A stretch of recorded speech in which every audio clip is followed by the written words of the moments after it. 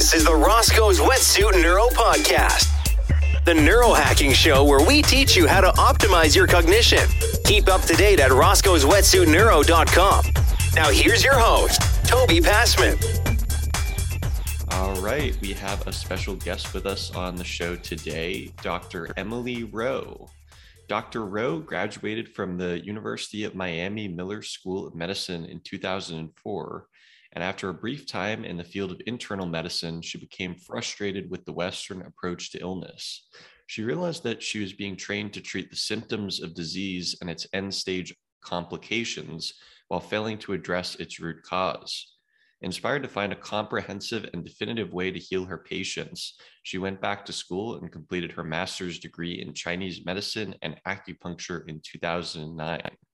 Dr. Rowe's practice melds Chinese herbal medicine and therapies with modern Western diagnostic evaluations, nutritional supplementation, dietary and lifestyle modifications. So Dr. Rowe, super excited to have you with us on the show today. Thank you. Please just call me Emily, though. I thank you for having me, Toby. I really appreciate being invited to be a speaker on your podcast. Of course. So tell me a little about kind of your time, the brief time that you spent in internal medicine, and just kind of what that process was of becoming a bit disillusioned with the Western approach to illness. Well, I was working at a hospital in New York City, and I was actually, when I quit my residency, I was working in the ICU, and the night I quit, I had actually worked all night, and I signed 7 death certificates the next morning. And I felt like I was treating the end stages of diseases. I didn't feel like I was helping people. There was a lot of medical futility. And I also felt like there was a severe fear of death without questioning quality of life. And, the truth is every single one of us eventually is going to die. And, to be able to die with dignity and not in a state of terror or shock, and to be able to evaluate when is the right time to intervene and when isn't. And I didn't see any of those things being addressed in internal medicine. And, no doctor wants to hurt their patient at all. I think every doctor is well-intentioned, but internal medicine, the way it's practiced in conventional medicine, is very, you're just treating the symptoms. You're not really looking at etiology and root cause. And I wasn't happy with that. At the same time, I was having severe joint pain, fatigue. Part of it was just residency, staying up late or working early, all that. At the same time, you're relearning stuff that appeared briefly in medical school and really trying to integrate it into clinical care. So it was very physically taxing. But I ended up having severe insomnia, joint pain, all these different problems. About 10 years later, I was diagnosed with autoimmune disease, but I'm sure it was going on then.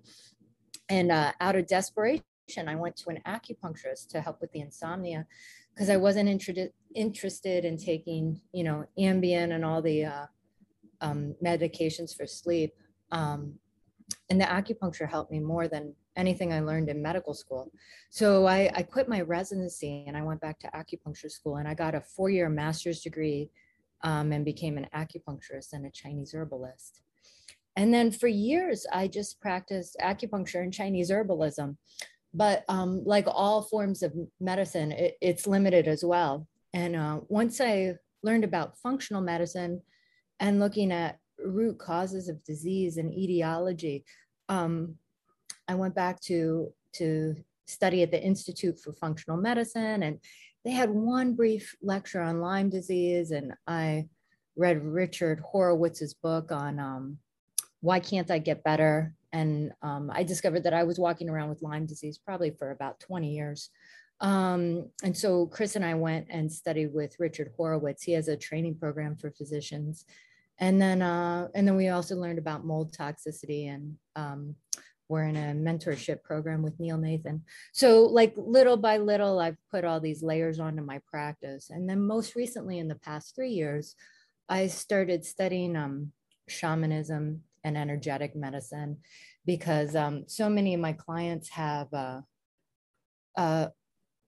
inflamed nervous systems where they're having neuropsychiatric symptoms. And I find that the acupuncture and shamanic medicine helps retrain like the limbic system overdrive better than anything else. So I incorporate a bunch of different layers of stuff in my practice. And I'll frequently do, labs on somebody that look at Lyme, or, antibodies against the brain. And then when I treat, I'll do a vitamin IV with acupuncture, crystal formations around them at the same time. And I use a variety of Chinese herbs and supplements.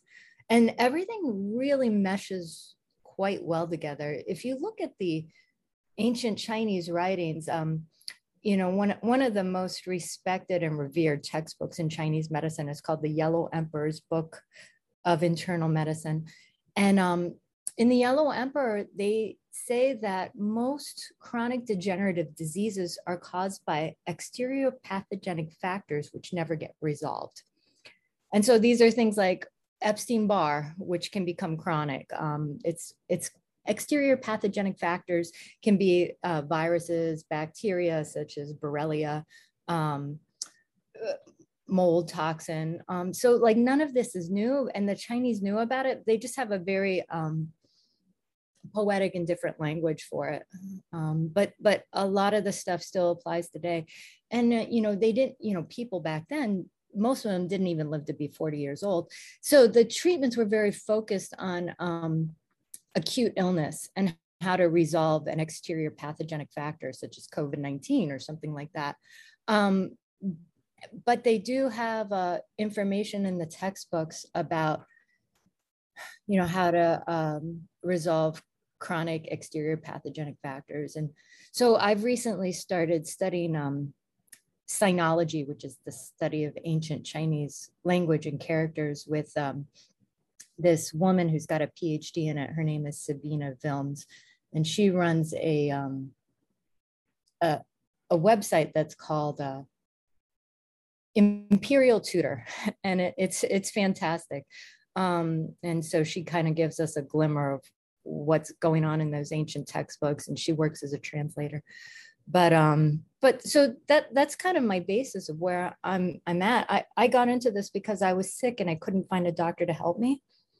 And so I kept going back to school, and it's just added on layers and layers and layers.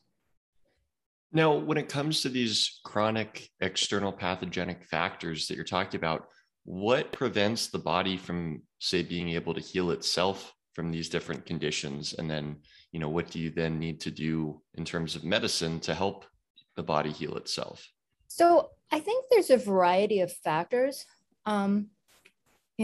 Genetics is one thing I love looking at there. And, I was just at the ILADS conference in Orlando, which is their society that is aimed towards treating Lyme. And there's a ton of genetic factors. Some people will, get a tick bite and they'll get like a huge EM rash, the bullseye rash surrounding like the tick bite, and they'll have an immediate immune response and generate fevers, and they're sick, and they're the ones that get to the doctor. They get treated right away. Hopefully the doctor is aware of Lyme and treats appropriately. But other people, they don't really mount that immune response. And I think it has to do with a combination of things. I think part of it is genetics for sure. In Chinese medicine, we would call that your constitution. But in Chinese medicine, your constitution is not just your genetics, but it's also epigenetics, like what's being triggered because of the situation you're in right now. So, when I was a resident, for example, I was sleep deprived. I was living off Red Bull and power bars. I can't even imagine what my nutritional labs looked like back then. I mean, this was like 20 years ago. So we have access to a lot of boutique labs that weren't available then. So, I think nutritional status, the average American is probably deprived. I also like to look at toxic burden.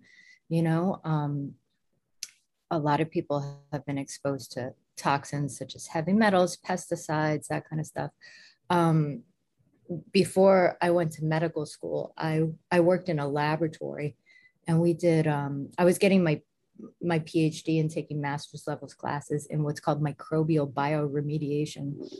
And what we would do is we would take toxic waste sites and clean them up using microbes. And so we would get these soil samples that were contaminated either with heavy metals or uranium, and we would extract bacteria that were already present in the soil and look for bacteria that were already reducing the heavy metals or the toxic waste or whatever. And then we would grow them up in mass quantities and then put them back out in the environment to clean up the environment. And it sounds really cool from a day-to-day thing, but it's really tedious. And, I worked with uranium daily in the lab for about 3 years. And I mean, we didn't even consider the heavy metals toxic. We didn't handle it as carefully as the uranium. So, I mean, and part of this was because I was 20 years old, wasn't really aware. We followed OSHA protocols. I don't blame the lab or anything, but I don't think there was a deep enough understanding of how radiation affects the biological systems and stuff like that. But in regards to why people don't resolve stuff, I think it's multifactorial. That's a long answer. Sorry about that. Sure. Well, it sounds like it doesn't have a short solution. No, it doesn't. Right. And, this is where you can get into like the genetics of detoxification. So, I've got certain genes where my husband and I will both be exposed to mercury. He can get rid of it. I can't. So, and then some people will, it's interesting with heavy metals. There used to be a test on the market called the Clifford test, but the Clifford lab, they closed during COVID. And I think the gentleman that owned it, he was a dentist. He was older and he retired, but they actually looked at immune reactions to metals. So you could just like, how some people, they'll wear earrings and get a rash on their ears, or they'll wear a belt and get a rash from the belt. That's often a nickel allergy. And you can do blood testing to see IgE reactions to nickel. Well, imagine if you have nickel in your body and you have an immune reaction to nickel. So something's within your body and constantly causing an immunological reaction. And so just like you can have antibodies to bacteria and viruses, you can also develop antibodies to metals. I suspect some people have antibodies to plastics and other toxins as well that we haven't even become aware of. And I really strongly suspect diseases like fibromyalgia. I suspect what fibromyalgia is an autoimmune disease of the connective tissue, and we just don't know what the antibodies are. Yeah. So in terms of something like fibromyalgia, yeah, like a Western medicine approach or diagnosis, if you were to Google it, they don't list, what specifically is actually causing it. They don't know. So it makes sense that one of these other theories. I used to get in trouble as a med student for asking etiology of those kind of diseases. They're probably mad because they don't know the answer. But I think it's important to think about, Yeah. Yeah, I mean, I would assume they're just getting mad because they don't actually know the answer and they don't want to appear stupid to their students. So right. So, but for my fibromyalgia patients, and what's fascinating, Toby, is the fibromyalgia is diagnosed by point tenderness at specific points, and they're all acupuncture points, which is fascinating. So there is overlap that goes on with a lot of this stuff. And the way I practice, I try to hold multiple paradigms in my mind simultaneously. So I'll have a Chinese medicine diagnosis, I'll have the functional medicine diagnosis, I'll be thinking about the genetics of detoxification, but then I'll also look at energetics as well.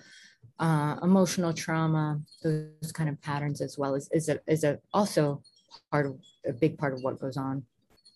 And yeah, so in terms of that, like if, if you were to have a patient walk into your office and they're complaining about, say insomnia and fatigue and pain and, just a myriad of different symptoms, and you're integrating all of these different approaches, schools of thought, different therapies, like just, can you walk me through kind of how you would approach, just beginning with the patient? Yeah, so it's interesting. Certain patients will just book for acupuncture, and if they come in for acupuncture, I just approach them from acupuncture, and then I'll ask, hey, are you interested in testing for heavy metals? I suspect it might be this or that, and then sometimes they'll convert over to functional medicine. Some people come in just for functional medicine. They're not interested in acupuncture. They're afraid of needles. And some people respond very poorly to acupuncture. And just like I was saying, like some people can have immune reactivity to metals. I suspect those people are probably the ones that respond really poorly to acupuncture. I think there can be physiological reasons for that. But I try to read the patient and see what they're interested in. And I also believe strongly in options counseling, because we're all unique individuals. And just because something worked for one person, it doesn't mean that it's going to work for another. So, I discuss a variety of treatment options with them, and I let the patient choose. Have you ever heard of audiovisual entrainment before? Audiovisual entrainment, or AVE, is a technique that uses pulses of light and sound at specific frequencies to guide the brain into various brainwave patterns. If you're a longtime listener of the show, you may remember Dave Seaver's interview in which he discussed audiovisual entrainment in quite a lot of depth. Dave Seaver is one of the pioneers in the field of audiovisual entrainment, having published numerous papers and developed a variety of different audiovisual entrainment technologies. In a 2017 paper, he outlined 8 unique effects of AVE on the brain or mind. Firstly, it adjusts brainwave activity. Second, it puts the brain into a dissociative state or meditative state. In a 2017 paper, Dave outlined 8 distinguished effects of audiovisual entrainment on the brain. First effect is that it adjusts brainwave activity. Second, it results in dissociation, producing a deep meditative state. Third effect is that it results in autonomic calming, effectively breaking the HPA, hypothalamic pituitary adrenal axis. Fourth, it increases cerebral blood flow, increases lactate and anaerobic ATP production. Fifth is that it balances neurotransmitters. Sixth, it modulates neuronal excitation in glial cells. Seventh, it increases heat shock proteins. And lastly, eighth, it activates specific cytokines, which reduce inflammation in the brain. Roscoe's Wetsuit Neuro will be offering audiovisual entrainment services to clients interested in improving their cognitive performance in the Miami-Fort Lauderdale area beginning in December of 2021. Please visit roscoeswetsuitneuro.com, hover over the neuromodulation tab, and click on audiovisual entrainment to find out more about this technology, and keep up to date to find out about booking these specific services. So in terms of when you look at just kind of people's lifestyles, it's obvious, that, we're obviously, most people are eating pretty poor, food, highly processed food, high in sugar, maybe not exercising enough, getting too little sleep. What do you see as some of the biggest assaults to our health kind of in our Western world nowadays?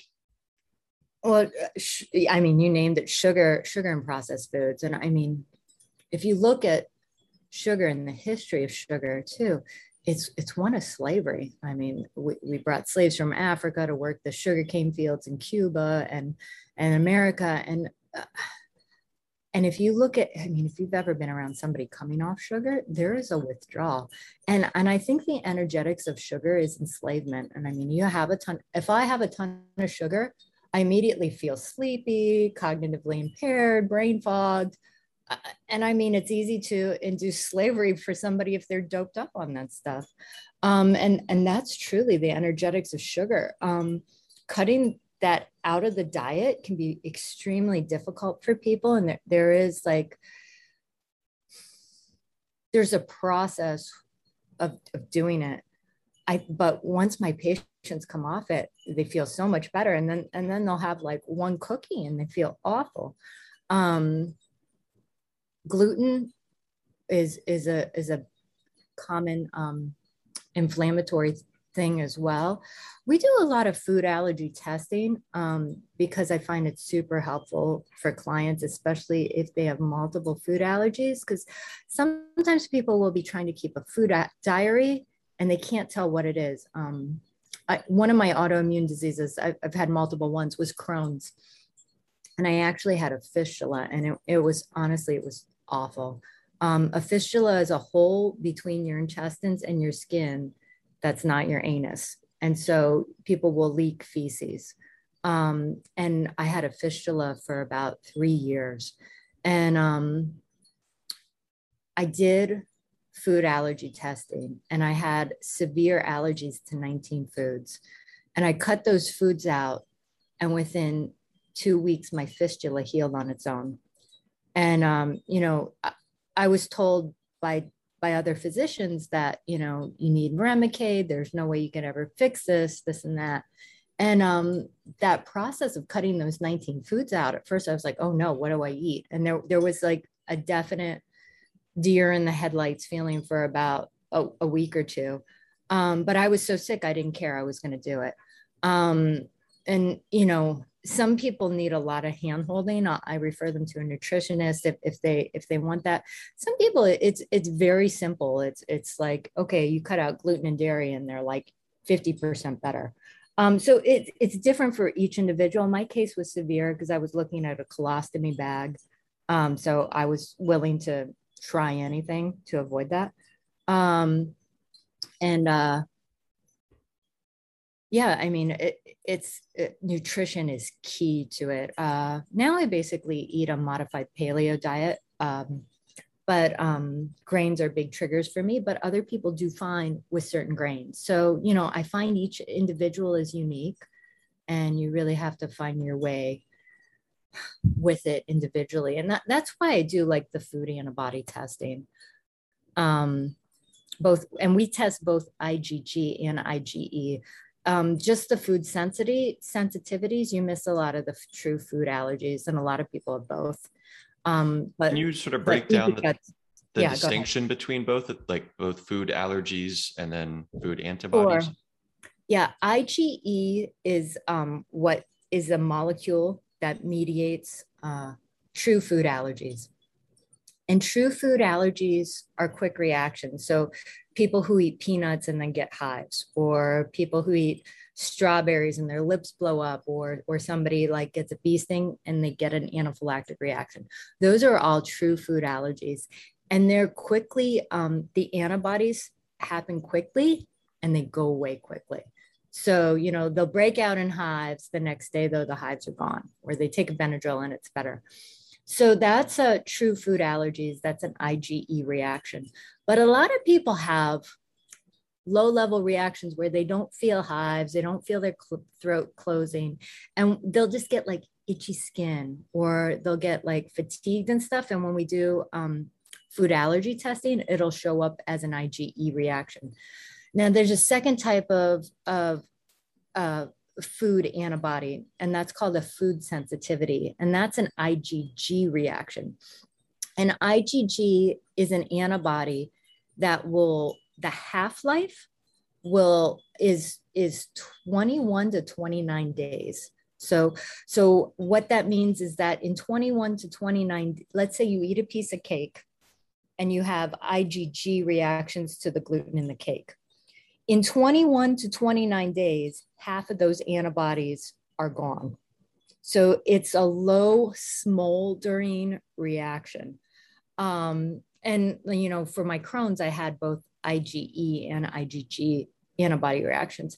I find with inflammatory bowel, cleaning up the diet is extremely important. Otherwise, you got to cut those the reactive foods out. But the problem with the IgG is like people try to keep a food diary, but because the reaction is low and smoldering, you can't really tell because it could be something that you ate a week before. And then imagine if you have 5 of them, and if you have 5 of them in the same day, like everything will crescendo, but you'll be like, oh, but it can't be eggs because I ate eggs a week ago and I was fine. So that's where the importance of the antibody testing for foods come in. And I find it really has impact on neurocognition, the mental clarity that people feel once they cut reactive foods out of their diet is they're so happy. Yeah, and it's sad when eating becomes inflammatory.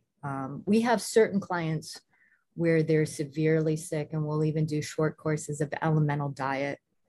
And elemental diet is basically food it gives you all your amino acids, all your basic nutrients, essential fats, and it's easily broken down in the stomach. So it's quickly absorbed in the first part of the small intestine. So allows the rest of your GI tract to repair and heal itself.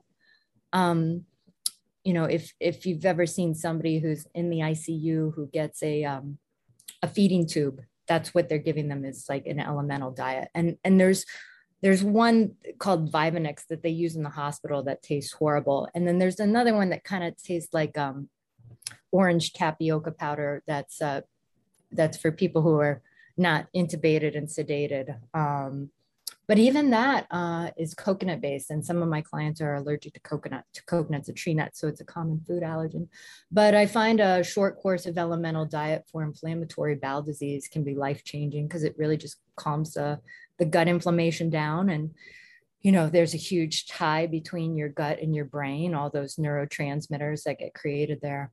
I don't recommend long courses of it unless somebody has SIBO or something like that. But short courses, some of our patients really feel much better with a short reboot.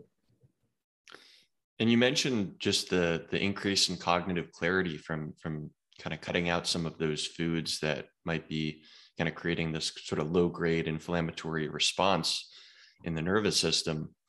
Was wondering what other factors, when someone comes into you and says, I'm experiencing a lot of brain fog, I can't, think clearly, my mental clarity is not what it used to be. What other factors might be at play besides, the foods that they're eating? Well, I always think about insulin levels. Even your brain actually runs really well off ketones and fats. And if people are eating high carb diets, sometimes that's a huge factor. So I always think about that. I think about heavy metals. I think about chronic infections that can cross the blood-brain barrier and cause, low-grade brain encephalitis. They had a big discussion this weekend when I was at the ILADS conference on multiple infections that can cause this type of encephalitis picture. In children, there's a thing called PANDAS, and the classic picture was they would catch a strep throat, and then the kids would develop like severe neuropsychiatric symptoms and like total behavioral shifts and stuff like that. But there's other things than strep throat that can cause PANDAS. And PANDAS stands for I think it's pediatric autoimmune neuropsychiatric. Oh my gosh, now I'd have to look it up. I'm sorry. But it's basically brain inflammation after an infection. And there's actually a really cool lab. They're called Molecular Labs, and they developed a test called the Cunningham panel that looks at antibodies against the brain that can be developed in these kinds of things. But it's multiple infections, including Borrelia. Bartonella is a common trigger for people. And often they'll have a variety of stuff, but it doesn't just happen in children. It can happen in adults too.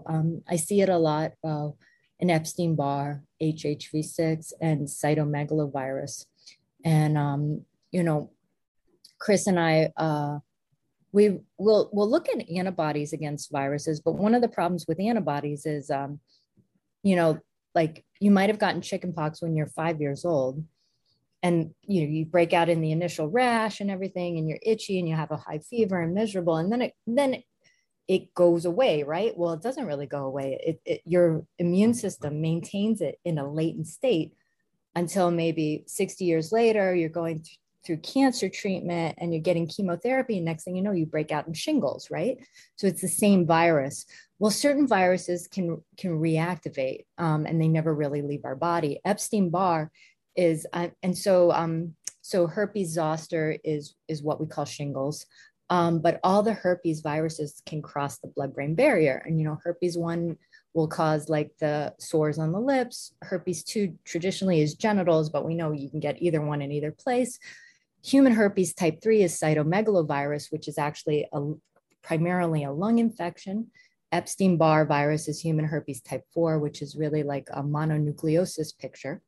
But you can have mono, when you're in high school, severe fatigue for a month, and then 30 years later, you're going through a divorce, you're exhausted from the stress, maybe finances change, you're not eating well, not sleeping. Next thing you know, you get reactivation of Epstein-Barr. So, you can look at antibody levels. If antibody levels are high, you can think, well, maybe this is a reactivation. But there's a really cool lab we use. They're called Infecto labs, and they look at T cell reactivity to determine if an infection is active. And I find that's a super useful test for people who are brain fogged. If we suspect any kind of tick-borne co-infection or something like that, I'll run Infecto labs. And Infecto labs has like a viral panel. If you don't suspect anything tick-borne, you could just look at the viruses as well. I look at that when people come in when their chief thing is brain fog. Occasionally, I'll look at some of these bizarre toxins. We don't get a lot of people who used to work in labs like me. We have a couple other clients who used to be scientists, particularly chemists. They get high toxic exposures just for their jobs. I had one guy, he was working with a lot of toluene, and there's some weird boutique labs where we can measure those kind of levels. But unless I have like a distinct occupational exposure for that, the labs are expensive. They're about $700 to $1,000. And unless I really strongly suspect it's going to help drive my, how I treat clinically, I don't really order it. Unless the person's super interested. I mean, some people are like, oh, I have plenty of money, I want to run every test. Okay, great. You want to see, we can look. But usually I look at nutrition, infections, gut health, and heavy metals. Those are really the things. And then I'll start to layer in, things like Brain Tap. Are you familiar with Brain Tap? I don't believe so, no. It's this super cool device, and it seems like such a gimmick, but it works amazingly. So it has like headphones that you put on, and then it has like a visor that comes down like you're a jet pilot or something, and and you keep your eyes closed, and it flashes lights at specific frequencies, and it helps you enter different states. So they have like an alpha state for like creativity, a theta state for meditation, and a delta one for sleep. And some people, their brains forgotten how to go into these deep sleep experiences. And so I find the Brain Taps really helpful if somebody's got severe insomnia. And it's this really cool device, and they combine hypnosis with neurolinguistic programming and positive psychology, and they use binaural beats. And I think it's multiple technologies combined in one device. So the way I see it, it's training for your brain. Just like going to the gym is like training for your muscles. And the first time you go, you're like, oh my gosh, what do I do? This and that. But after you've been going for a year, you can't imagine not exercising. Well, the brain tap is because I get a lot of people like, if I tell them to go take a walk on the beach and meditate, they'll be like, but I can't stop thinking. And the brain tap is training wheels for that. It's a pretty cool device. That sounds kind of similar to a device that I use, classified under audiovisual entrainment, that I use in my company. And yeah, a lot of that's similar, where you got the visor, you're listening to tones coming through the headphones. So I'm cool. Yeah, I'm a big fan of, yeah. So when it comes to, talking about, say gut health, besides nutrition, or I guess, I mean, in the regards to nutrition, besides cutting out foods that, might be pro-inflammatory, that people might be allergic to, what are your thoughts on, say, prebiotics and probiotics, fiber, what are all the other components that go into gut health? Geez, there's so many. Well, there's a couple things I think of in regards to gut health. First, I want to make sure the person doesn't have a parasite. So I do a lot of stool analysis, and there's certain things that light up. Sometimes, like, when they do the DNA analysis, it'll be like, okay, you have Clostridium difficile. It's like, okay, I have to get rid of that. So the way I think about it is like, what are you missing? What do you need? Like nutrient deficiency. And then what's there that's not supposed to be there. So you give the person the stuff they're missing, and you take away the stuff that's not supposed to be there.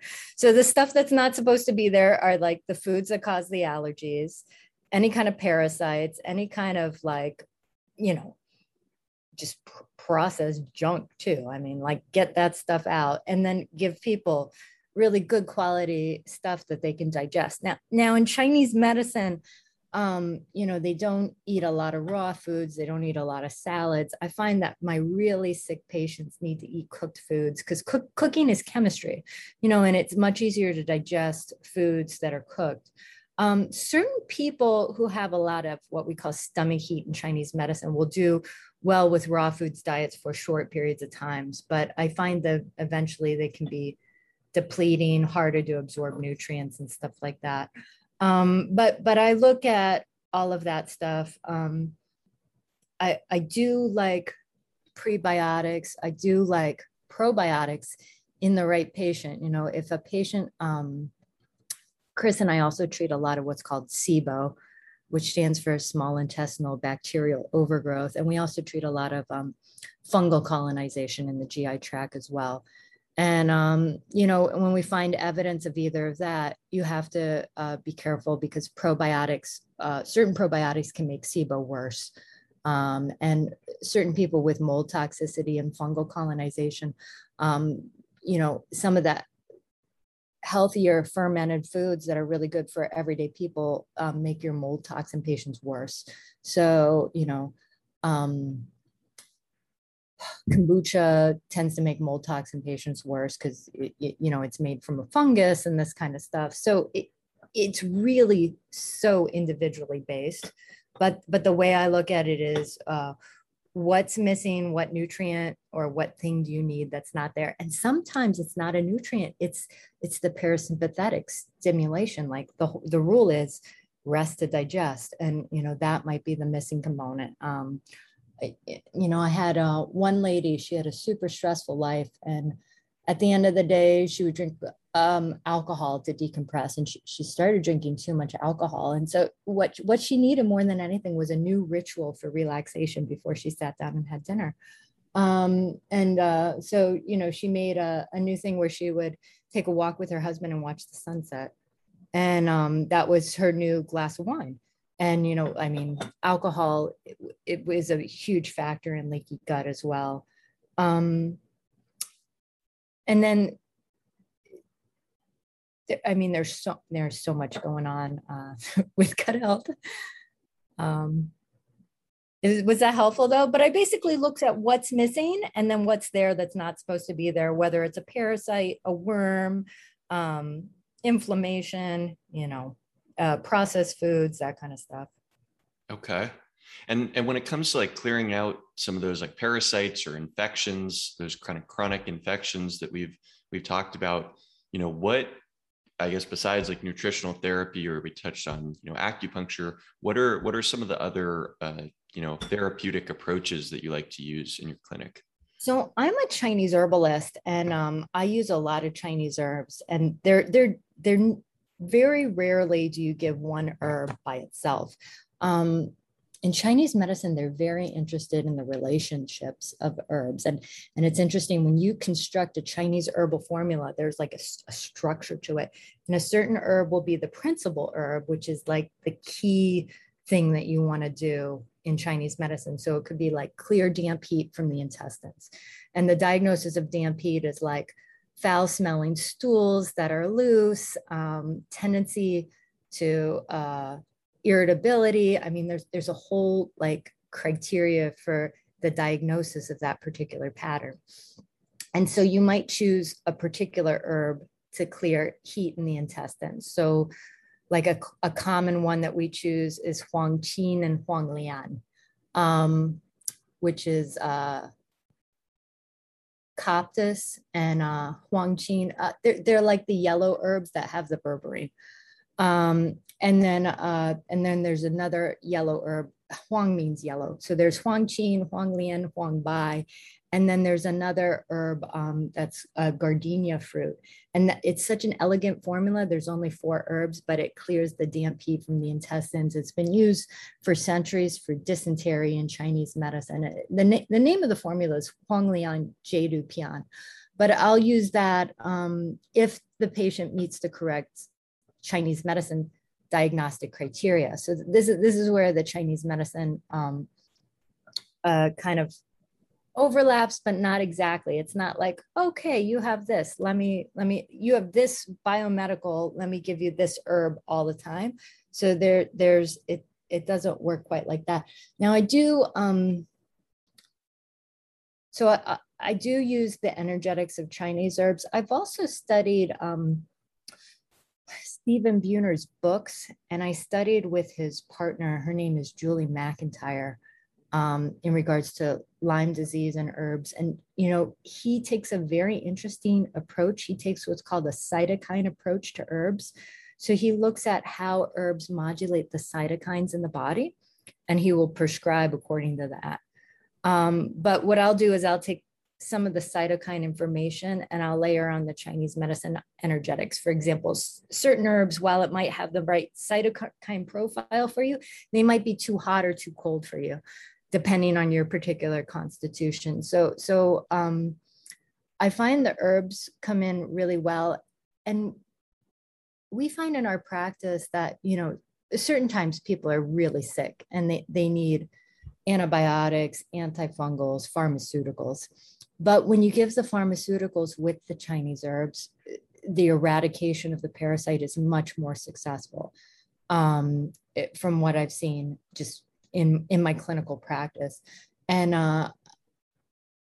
there are certain cases where I worry about drug herb interactions, but it's only certain drugs. And in general, I find they work synergistically much better.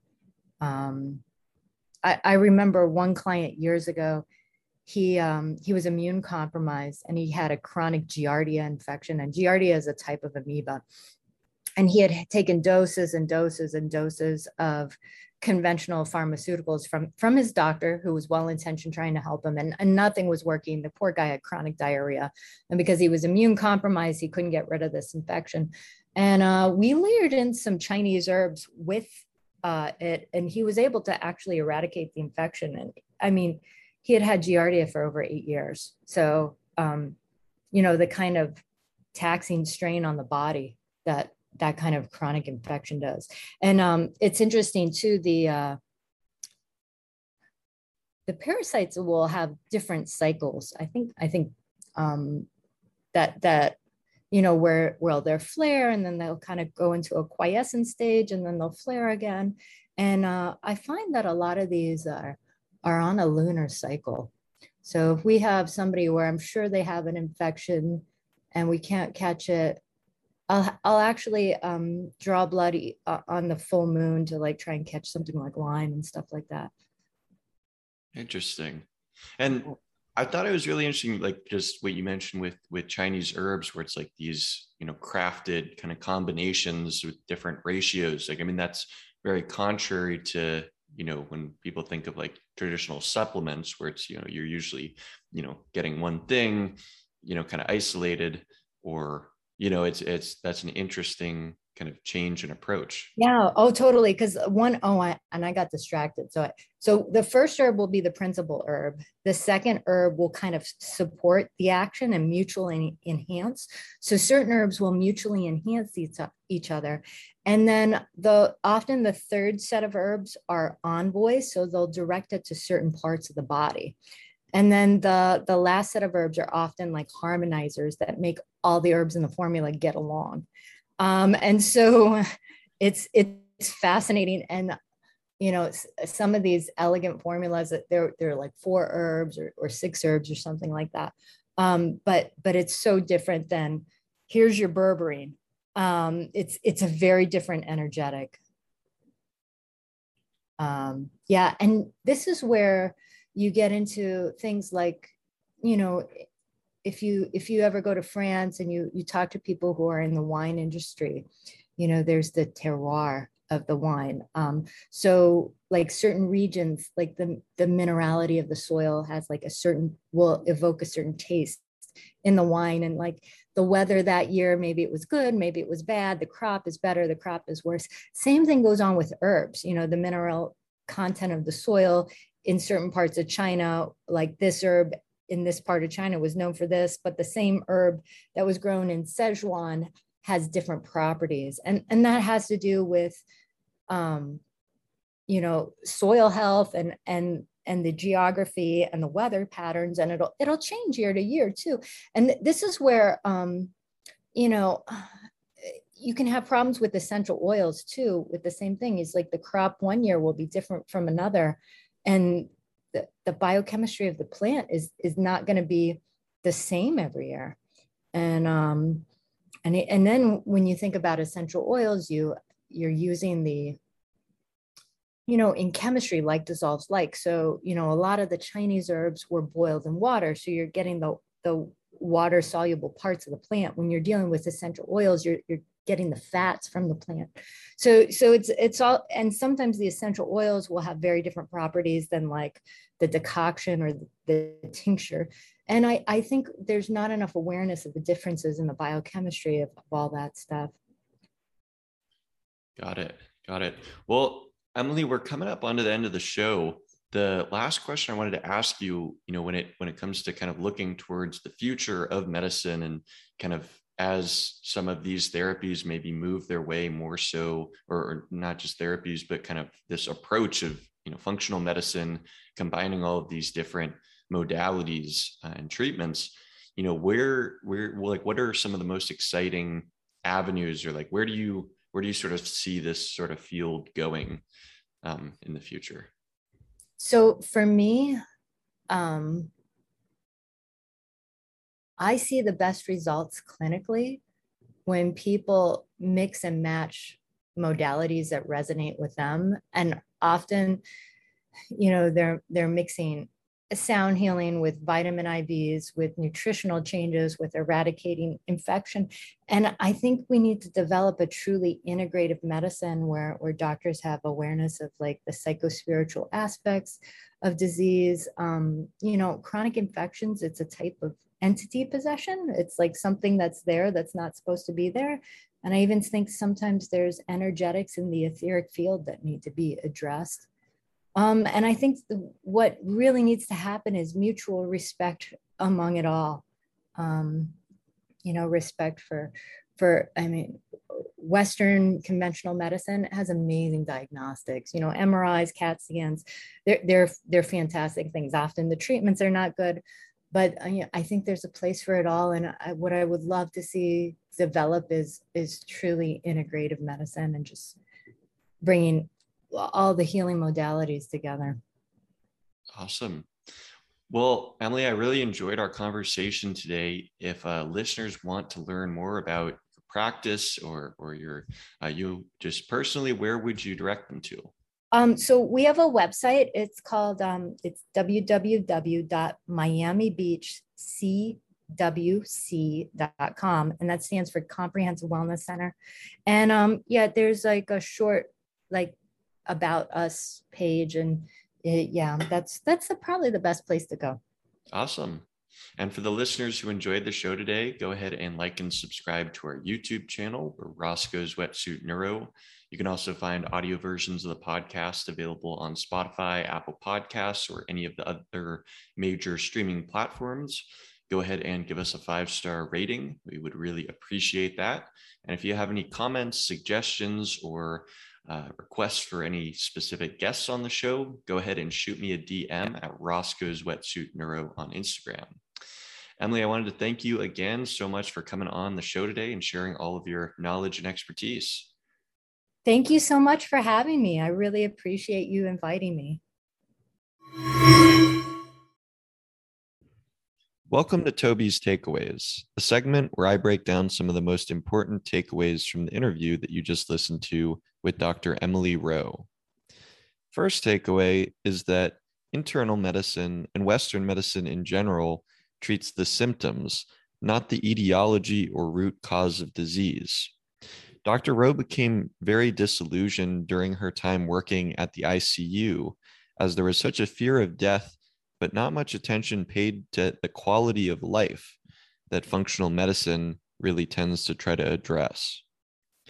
The second takeaway is that external pathogenic factors, such as Epstein-Barr or Lyme disease, that the body isn't able to heal itself, often cause chronic health problems. Dr. Rowe has found that acupuncture and shamanic medicine can be very effective for these conditions as they calm the limbic system in the brain, which gets very overactivated in the cases of these diseases. And the last takeaway is that food sensitivities are different than true food allergies. IgE is a molecule that modulates true food allergies and their quick reactions. Think people who eat peanuts and get hives. Whereas food sensitivities are modulated by a different molecule called IgG, which is an antibody with a half-life of 21 to 29 days, meaning that it stays in your body for quite a while, creating chronic inflammation in the body if you're eating foods that you're sensitive to.